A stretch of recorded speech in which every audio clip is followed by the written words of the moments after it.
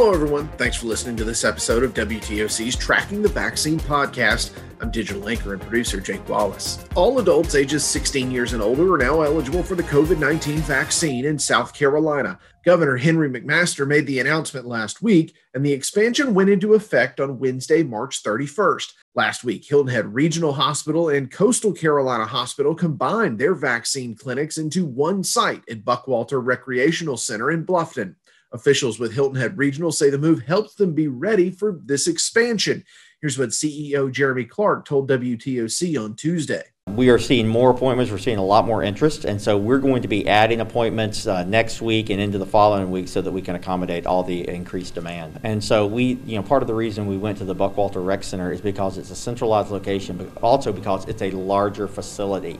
And so last week we were doing about 1,000 vaccinations a day. Tomorrow we'll do 1,600 vaccinations in a day. So we are looking to continually grow and continue to find more ways to do it. And that way we can accommodate more seniors, more adults, more high schoolers as well. Earlier this week, the Coastal Health District celebrated the department's 100,000th COVID-19 vaccine administered. District Risk Communicator Ginger Heidel says there is still high demand of people scheduling appointments to get their vaccine, especially after expanded eligibility in Georgia last week. But she tells WTOC the 100,000 vaccines given is a milestone the department is proud of. Each dose is its own victory for us, but also for the person who's getting the vaccine, and to have given 100,000 of them in a pretty short time period. A vaccination program that's only a few months old, that's pretty remarkable, and we're very proud. The Savannah Civic Center will continue to be used in the fight against COVID-19, but now in another way. The Civic Center has been a drive-through testing site for months. Now it will also serve as a walk-up vaccination site as well. The clinic's being made possible through a partnership between the City of Savannah, Gulfstream, Hospice Savannah, and Savannah Tech. Here's Savannah Mayor Van Johnson on the new effort. This site is perfect for a variety of reasons. First of all, you have walk-up access. Everybody knows where the Savannah Civic Center is. And we will make sure that vaccines are convenient and accessible to those without personal transportation. The site officially opens on Wednesday, April 7th, and the goal is to administer about 1,100 shots per day. Officials say appointments are not required, but strongly encouraged. My guest on this week's podcast is Dr. Brian DeLoach, the medical director of Georgia Southern University Health Services. Georgia Southern held drive-through vaccine clinics on the Armstrong campus in Savannah earlier this week and another in Statesboro on Friday. In this interview, Dr. DeLoach discusses what the last 13 months have been like running a health center on a college campus, their efforts to provide vaccines to students, and how they plan to help the school's effort to a return to full in-person instruction in the fall. Here's Georgia Southern University Health Services Medical Director, Dr. Brian DeLoach.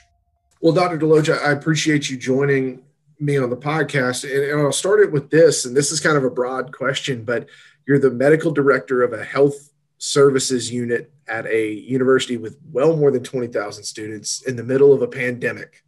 How tough has that gig been? It's been a challenge. Certainly the past year for me, pretty much like everybody else, right, in the country and around the world has been much different. It has been a challenge. Fortunately, we've got a great team of people here at the university across multiple departments that has made that challenge easier to bear, so to speak. Mm-hmm. But it's definitely been a wild ride, no doubt. And you've been at Georgia Southern for a while, and so I imagine you've been through some maybe of these things in the past that were obviously much smaller, but COVID-19 has been a whole different animal. What's been the biggest challenge in trying to kind of handle this, doing what you do on your side while also managing typically 18 to 22-year-olds? Yeah, I think so. I've been here since 2008, and I was not even here a full year before H1N1 hit. But that was so different from this. I think the challenge with this has been the scale of it and just the fact that it's been prolonged. This has lasted, we're now over a year into this. And I think when you talk about pandemic planning, and I may be the only person who approached it this way, but you plan for a first wave and then another wave, 8 to 12 weeks later. But without having ever gone through anything like that before, I think the mindset was, okay, we'll kind of get through that first wave over a few weeks, things will reset, and then we'll kind of do it again. Well, this has been continual and nonstop initially it started out with back this time last year. Okay, let's shift to a way that we can continue to deliver instruction on our campus through the end of the spring semester and into the summer. Then it began, the focus was on how do we deliver instruction throughout the fall, and a big shift towards, providing medical services, testing those, on campus who have a need for testing. And then it just segued right into preparing for vaccine. So, I mean, it's just been nonstop. And I think that's been the biggest difference, the biggest challenge. I find it interesting because you're in an interesting position where the messaging is probably the same. It's wear your mask, be socially distant, wash your hands, all that stuff that we've heard for a year now. We've probably all memorized it. But you are dealing with typically young, healthy adults who want to have their full college experience.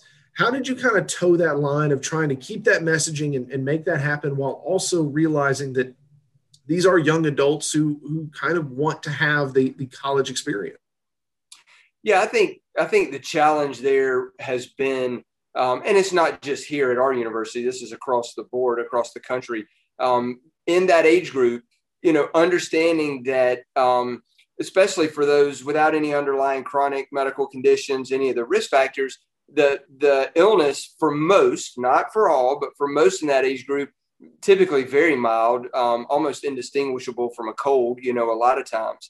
And so getting that age group to kind of buy in that a lot of those things are obviously meant to protect them, but also meant to protect others who are at higher risk. And so a lot of communication, a lot of efforts on campus to kind of get that message across so that, hey, we're not doing this just for yourself. You're doing it to protect your friends, your classmates, your coworkers, your teachers, that type of thing. The challenge I think that we've faced, and again, this is across the country, is some of those things that are put in place to try to limit the transmission. Obviously, put a limit on what we get to do to let off steam, enjoy ourselves, spend time with our friends and family. So a lot of work was done and has been done to try to create creative outlets for people to still interact, socially, maybe not physically, but to still have a level of interaction so that there have been organized things that they can do that can be done in a safe way. How do you feel like the majority of the student body took to the messaging? How do you feel like they took to those things that you guys did? Yeah, I think for the most part, people did their part. When you go around campus and see that they're wearing their face coverings and that they're trying to social distance. Of course, we only can control what happens within the confines of our campus. They're left to their own devices when they're off campus. And, there's, like anywhere else in the country, I'm sure there's been some instances where, maybe they weren't as diligent about that as they should, but that's no different than any other population group in the country. I don't think it applies just to the 18 to 24, 26-year-old age group. It's been for all of us, even for me, a year into this, it's a challenge. You want to be around people and you want to be around your family and your friends. And so you just kind of have to continually remain diligent in that regard. So here we are a year later, and we're now at a point in the state of Georgia where all adults 16 and older are eligible for the vaccine. You guys are doing some vaccine efforts. We'll get into that in just a minute. But how have you kind of tried to make sure that the students at Georgia Southern know that, hey, it's critical for you guys to get the vaccine? That was the wording from Dr. Lawton Davis here in the Coastal Health District. It's critical that the younger generation get the vaccine if eligible. How have you guys kind of taken a hold of that messaging and tried to get it to those students on campus? Yeah, so like I said, we've been surrounded by a great team, part of which is our marketing and communications office. And they've also partnered with our health education and promotion team on campus. And the difficult part of that was with the phased rollout, you had to balance that communication, say, yeah, it's going to be important for the younger age group, but you can't get it yet, right? Unless you meet one of these other criteria. We've really kind of pivoted in the past week or two since it's now open to everyone to really now our focus is it's important to get vaccinated. We encourage you to get vaccinated. Vaccine is now one of the key, probably at the top of the list, tools to try to put an end to this pandemic. You also have to walk that line. A lot of people have strong philosophical, beliefs related to vaccine. This vaccine is not mandatory for any group. Our position is that it's important. It's an important tool in ending the pandemic. We encourage people to be vaccinated, and we want to provide opportunities for them to do that. Also providing education about the vaccine technologies, the safety around the vaccine so that people can make an informed decision, especially those that may be on the fence. There's some hesitancy there. It's not that we're trying to talk them into getting vaccinated, but say, all right, here's what the information that's available says. Now you can make an informed decision about getting the vaccine. Can you touch a little more on that, on the importance, and especially for this age group that they are going to be more social, they are going to be more interacting. Why is it so important that the vaccine is there for these people, and why is it important? Why are we pushing that message that the young people do need to get this if they want? Yeah, so I think it goes back to the same message that we had related to mask use, social distancing, that kind of thing in this age group. In this age group, for those who don't have significant underlying medical problems, the vast majority will have very mild illness, may not even know that they had it. But the concern always is that as long as it's transmitting in the community, there's the risk that it could land in a group that is higher risk, like nursing home residents or people with chronic underlying conditions, whatever those may be. So again, there's that concept of, yeah, I'm doing this to protect myself, but also to be a part of the greater good. By me getting vaccinated, if I'm a young adult in the college age group, yeah, I might get this illness at some point. It could be mild, but I'm getting vaccinated to protect not only myself, but to protect the community. And, the sooner we see those community transmission numbers come down and stay down, the sooner we can get back to some semblance of normalcy.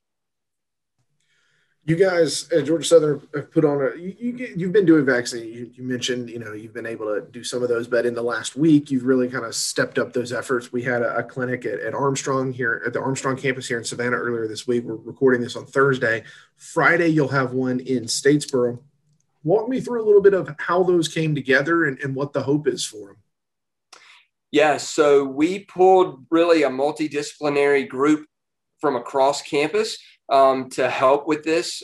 We do the majority of what we've been doing are drive-through vaccine events. And we have a team of folks from our College of Public Health here at the university, as well as our health professions program, primarily nursing faculty and nursing students. And by doing that, we have a very busy health center. And by pulling from these other departments on campus and using the skills that these folks have, we've been able to leave our health center staff pretty much intact to still deliver the care in the health center. And so that's been really key for us, to try to do that without a disruption to the normal service delivery that we have in the health center. But it's been fantastic. I mean, we've got people from multiple departments who come in. We run these drive-through vaccine clinics. We have typically what we call just-in-time training that starts an hour before the first appointment. So everybody comes in, they come together, the volunteers for the clinic sign in, and then we do a very high level overview of the way the pod point of dispensation event is going to run. And then each person is assigned to a specific team, a specific station. They break up into their teams. Each team has a team lead. That team lead then will go over the specific task that individual will be performing at the vaccine event. And then it goes from there. We run it under an incident command structure. So everything kind of filters up to the command team and then back down to the volunteers. And it's worked really well so far. And it's a big event in Statesboro later this week. I heard hopefully 2,000 vaccines delivered. What's the hope for what an event like that can do in terms of fighting this disease on campus?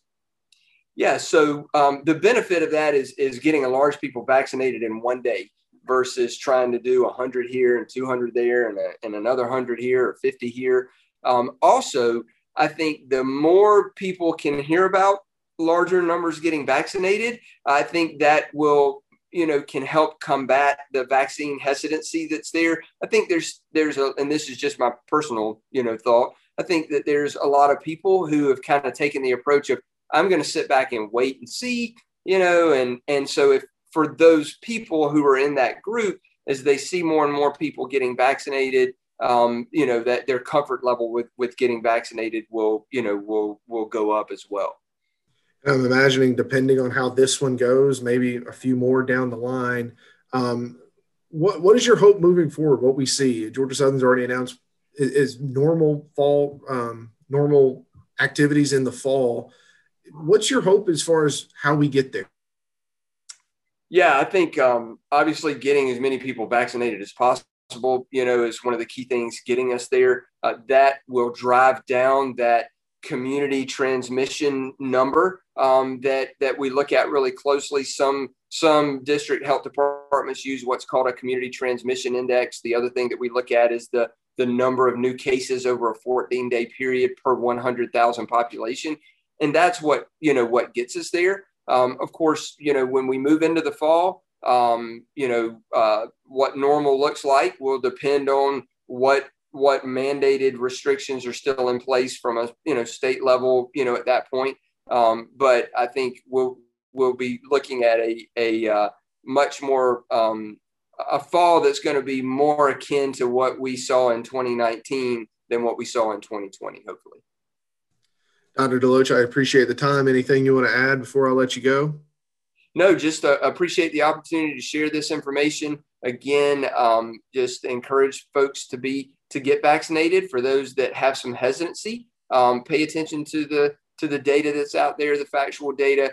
These vaccines have been vetted in a proper way for safety. A lot of people have questions about, these came to market so fast, so I'm worried about the safety associated with those. And the way I explain that to people is typically that process, the FDA has thousands and thousands of things in the queue to be vetted. These were bumped to the front and then put through that process, and the resources to do that process were taken from other things to make that happen.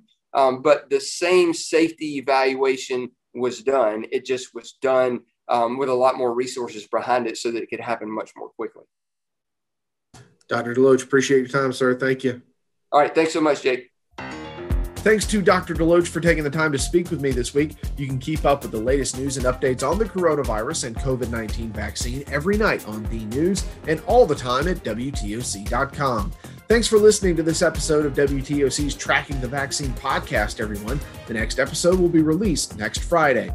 Until then, stay healthy, and we'll talk to you again soon.